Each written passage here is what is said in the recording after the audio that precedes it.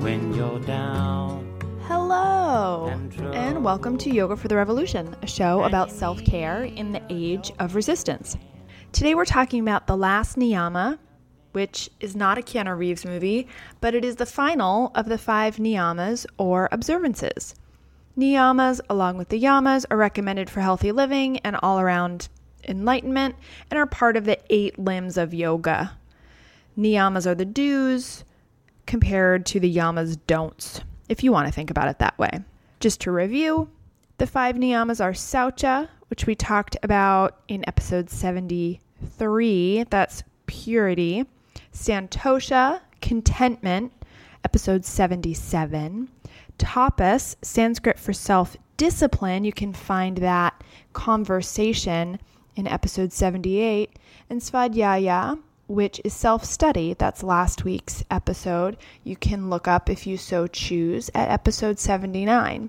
Today, episode 80, we're talking about Ishvara Pranidhana, which is Sanskrit for surrender to a higher source, and it is our final installment of the Niyama series.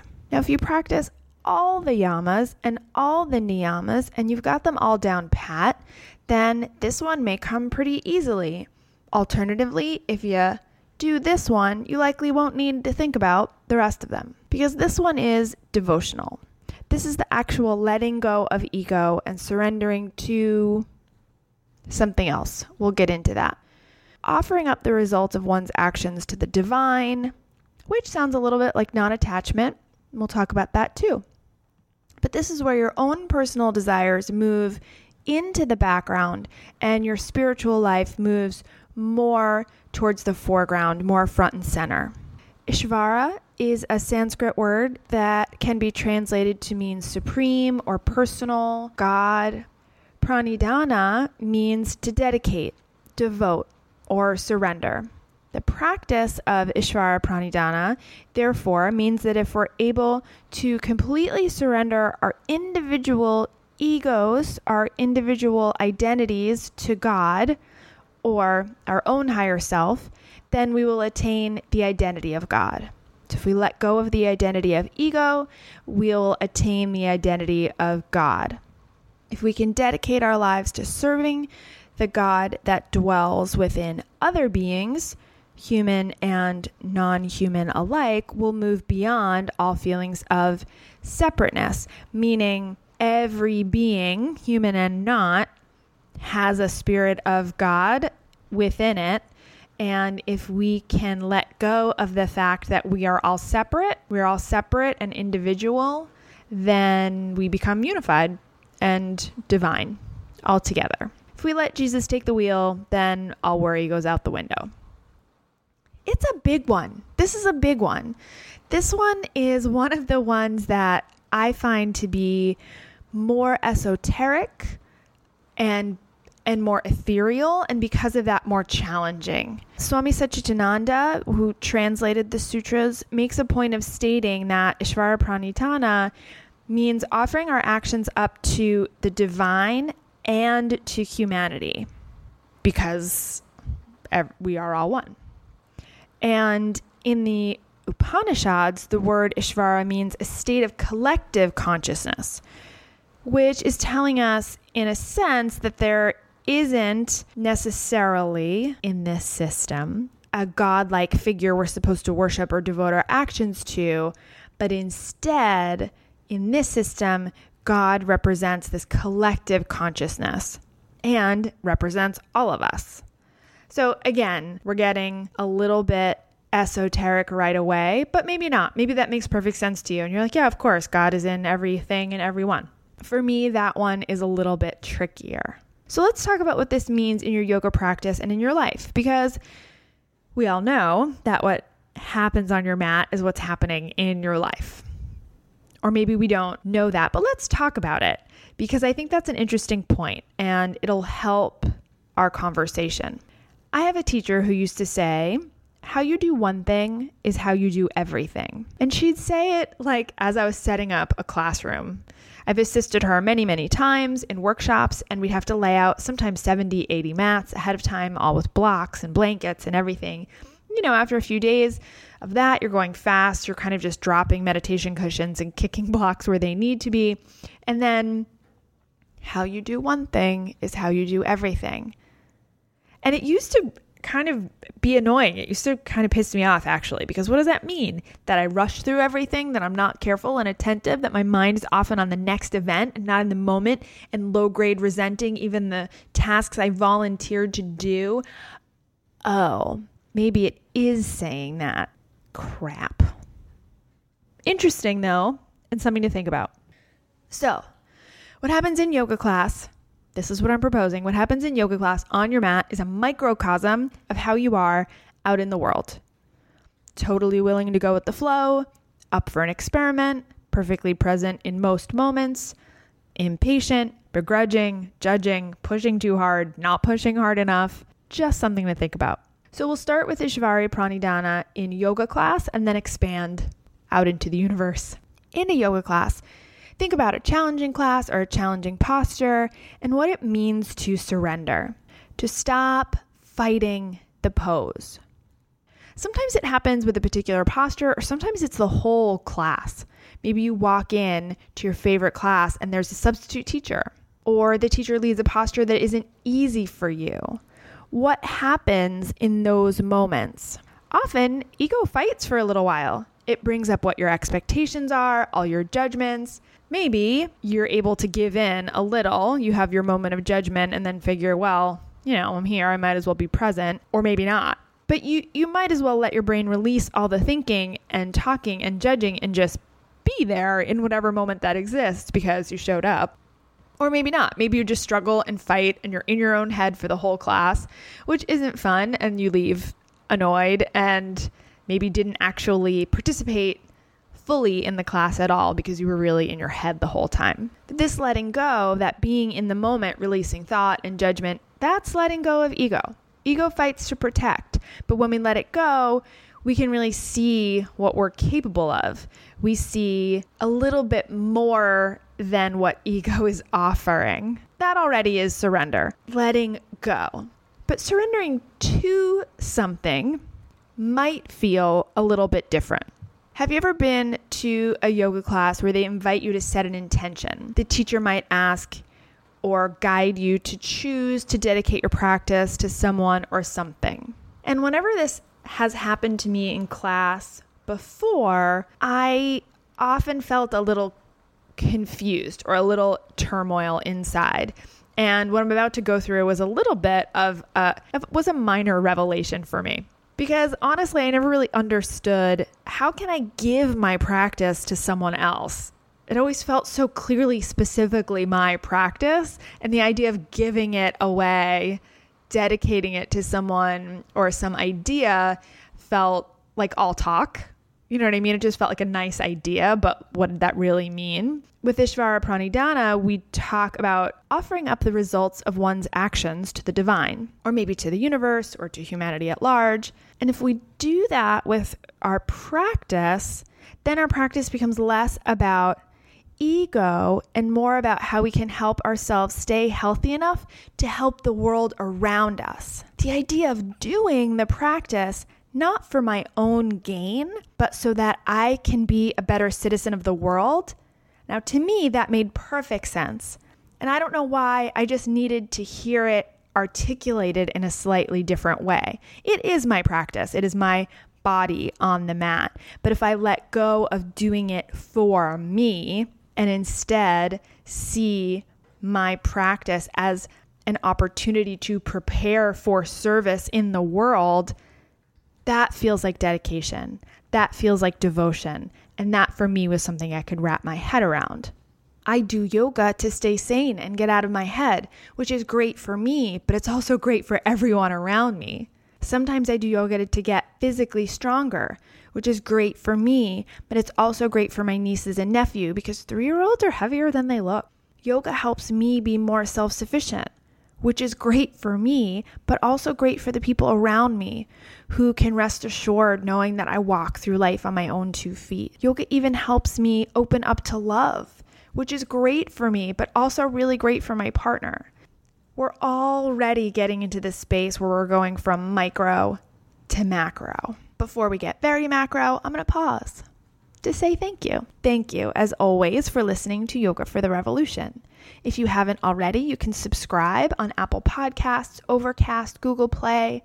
Please do rate us if you are so inclined.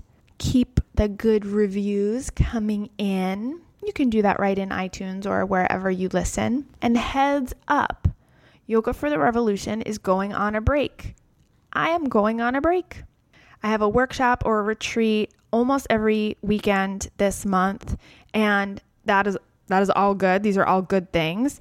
And since I always take a week off every 10 episodes, this time around, I'm taking the rest of the month to pause, live inside my life, and get all new episodes ready for you guys. We'll be up and running again in July, hopefully with a couple of interviews and some more of just, me talking about stuff. You can always find all of our back episodes and all our future episodes on yogafortherevolution.org. You can see us on Facebook at facebook.com/yogafortherevolution or at me on Twitter at y_f_t_r and look for Yoga for the Revolution on Instagram. I'll try to keep posting during this month, during this time of break, even though there aren't new episodes, so let's stay in touch. If you have any requests for what you might want to hear coming up, reach out on social media or through the contact link on the website. Now let's get micro. Let's get macro. Let's get large. So we talked about letting go of ego a little bit. Ego, to be fair, I think gets a bad rap. It does serve a purpose. It is there to protect us, to promote us. The only problem is it kind of has a mind of its own in that it's more interested in its own survival than anything else. It's as if you had a really helpful parasite, and for years this parasite would help you identify who you are, what is dangerous, what is good, what qualities you possess, what items you possess. And it's been around since you were little, since you learned to say mine. And this little parasite helped you navigate some social stuff and protected you when people were mean sometimes and helped you figure out some coping mechanisms. Ego was helping you. Ego was on your side. But as you grow emotionally, as you mature, you may have habits that you want to shift. But now our helpful parasite is less helpful. The ego is not into it. We grew all this armor together and we built walls made of habits and patterns. And the ego does not want to change that. But what would happen? Who knows what would happen? Maybe it would be something horrible. We can't change anything now. So at that point, ego is not a helpful friend. Ego is limiting in that way. I don't know. Did you ever have a party friend? Someone that you just hung out with and got wasted and had a grand old time? Or maybe, I don't know, maybe it's a golf friend or someone that you only did one particular thing with. And for whatever reason, you grew away from that thing. You decided you did not want to live that particular lifestyle or do that activity anymore. And that friend feels limiting, right? That friend may not let you grow in the ways that you want to grow. And, that's kind of what ego is like. And it's tough to break away from that. And there's no blocking ego on Facebook. It's just always there, which is what makes surrender so tough, because ego has a strong grip and does not want to let go of anything. And to do it doesn't take will. It's not a willpower thing, right? You can't let go of something by holding on tighter. It takes practice. And it takes building up faith or building up trust. Maybe doing a letting go in a really small way and then doing it over and over again. Maybe that means you can do it again in a bigger way or a different way. Perhaps it means practicing letting go of ego on the mat in your yoga class so that you can do it a little bit more in your life outside your practice. I mentioned a little earlier, we talk about letting go or surrendering, and sometimes that means just surrendering to what is, right? Surrendering to the moment, not fighting against it, being kind of a semi-permeable membrane instead of a brick wall. But I do want to share something related but slightly different that I read in Yoga Journal, of all places, written by Shiva Rai. And I really like how she approaches this. To practice Ishvara Pranidhana, we must first start with our own intimate connection to the universe. In yoga, this is referred to as your Ishta Devata. Editorial note, once again, I've only read this phrase. I have not heard it said. So if you know of a different or better or more accurate pronunciation, feel free to message me and I will make a note of that when we next talk to each other. The quote goes on, the yogic concept of Ishta Devata recognizes that we each have our own personal relationship with and taste of the divine, and that this serves as a powerful means to yoga unification for us. So she goes on to mention that monks in India may worship Shiva or Vishnu, and it's important to note that even though yoga itself is not a religion, it's more of a philosophy or system for life, that it does borrow heavily from Eastern religions in a lot of ways, right? You don't have to be Hindu to practice yoga, but know that there is an influence here. And some of that influence is what makes yogic philosophy malleable to your own personal and, quote, intimate connection with the universe. Right? Because Hinduism has a lot of gods and their practice allows for complete and total devotion to one particular god or another. It allows there to be room for you to find a connection with a deity that works for you. Then what we're saying here in this context is we're porting that malleability over to say, your idea of divine will work. We don't all have to be on the same page in terms of what a capital G God would be. Okay, if you read about Ganesha and you love Ganesha, great, that works for you. But if you walk into a yoga studio and see the elephant god everywhere and that does nothing for you, that's also fine.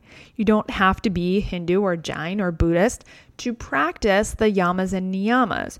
You don't have to worship a deity that is foreign to you to practice Ishvara Pranidhana. In fact, it is more efficacious to devote or to serve the kind of God that you naturally believe in. Find your own language. That is what is so lovely about this whole approach. And you know, that could be a new perspective, right? For example, I grew up being told, not by my parents, but by people in my religious school that, if you don't believe in Jesus, there's no chance for your soul. You could be a great person and live a good life, but you gotta be with Jesus if you're going to make it to heaven because of the rules. But this idea of Ishta Devata, which I believe comes from Hinduism, is about finding your preferred deity, even if that deity is not a deity at all, but an idea, a principle, a general belief that there is something beyond ego. So in this article, she quotes Krishnamacharya saying, Krishnamacharya, probably the most influential figure in the spread of yoga to the West, advocated that Western yoga practitioners use their own language, imagery, and names of the sacred to deepen their connection to Ishvara. This is why, to me, it's okay to put on James Taylor at the end of your yoga class and have a kirtan-style sing-along, because these are the songs of my people. I went recently to a class at Laughing Lotus here in New York, and that's exactly what happened. At the end of class, You've Got a Friend came on, and we sat there and sang along, and I was like, well, this is like the whitest freaking thing I've ever experienced. But you know what? We were all white. Or if we were not Caucasian, we were mostly American, North American, grew up in this culture, grew up kind of in this whitened society. And I say that honestly, with the knowledge that our cultural experience has been bleached and that a lot of experiences from other cultures have been wiped away and are trying to be erased. So I'm not trying to make a comment on erasure of race and cultural appropriation in that way. What I'm saying is it made sense for that particular group to experiment devotion with an artist that may mean more to them innately than someone singing in Sanskrit. Does that make sense? I'm not saying you can't love Snatam Kaur or you can't love Deva Premal. I listen to both of them and play them in my class. But what I think is really interesting is sometimes we feel like we need to adopt or appropriate a whole entire culture in order to get at the quote unquote, the real juice of the spirituality. And what I like about this approach is that it allows you to acknowledge the deep roots of this tradition. At the same time, when it comes to your own personal spirituality, it must come from inside. It must come from your own divinity. It must come from your own connection to God and to the universe. So you can experiment and you can absorb and you can appreciate. At the same time, don't be afraid of embracing what comes naturally to you as opposed to putting on a cloak of another culture. Okay, I'm open to saying that might have been a messy explanation, and I'm sure in and among those words, there were things that were not quite on target. I'm open to hearing about that. If anything you felt was off there, I do hope that the general point was coming through. We don't need to wear another person's culture in order to be spiritual. I think that's all I was saying. I think that's part of why yoga is often confused with religion or with a specific religion. And there are absolutely religious aspects to this system or this lifestyle. A desire to unite with the divine is not really the most secular item on a wish list. But that said, what we're talking about here is yoga is not prescriptive of how you reach this divinity. What yoga says is Deva, Lakshmi, Jesus, sure. The universe, yeah, okay, let's do that. Whatever works. So what these old scriptures are saying is there isn't just one way to get there. Use whatever speaks to you. The goal is what is universal. The goal is the dissolution of ego. So that is really interesting to me and unique to the practice. And it's so big. How do we even approach it? Let's go back to the micro macro. If you do an action, let's say you could do that action driven by ego, driven from a place to protect or advance one's self, one's ego identity, or you could offer it out, let go of results, do the action with a greater good in mind. I know it's still a little abstract, but which is why I think religions give you something to stare at. Here's this guy. He was great. He died for your sins. Think of him. What would he do? Or here's this God. He was amazing. He did these amazing things. Aspire to be like him or her. It's a little bit easier to incarnate these ideas if we can make a little statue or a piece of jewelry and then use that as a reminder that there's something connecting all of us, something beyond ego that is not man, that is not woman, that is either a force or an element or nature itself, or the stuff that binds the universe together, the thread along which ideas are strung and relationships are woven. Let go to that. Surrender to that. Be awake in the moment and not grab at it for your own self. To me, this is the goal, to appreciate the beauty of the moment, the beauty of work, and letting it go. Dedicating your actions to the greater good. That's all for today. It's a big one. Let it simmer there for a little bit. As a reminder, I'll be taking a little summer break, but I'll check back in soon. Keep in touch. Find me on the internet, reach out. And until next time, keep breathing. and live to fight another day. Winter, spring, summer, or fall. Hey, now all you've got to do is call. Lord, I'll be there, yes I will. You've got a friend. You've got a friend, yeah. Ain't it good to know you've got a friend? Ain't it good to know you've got a friend? Oh yeah, yeah, you've got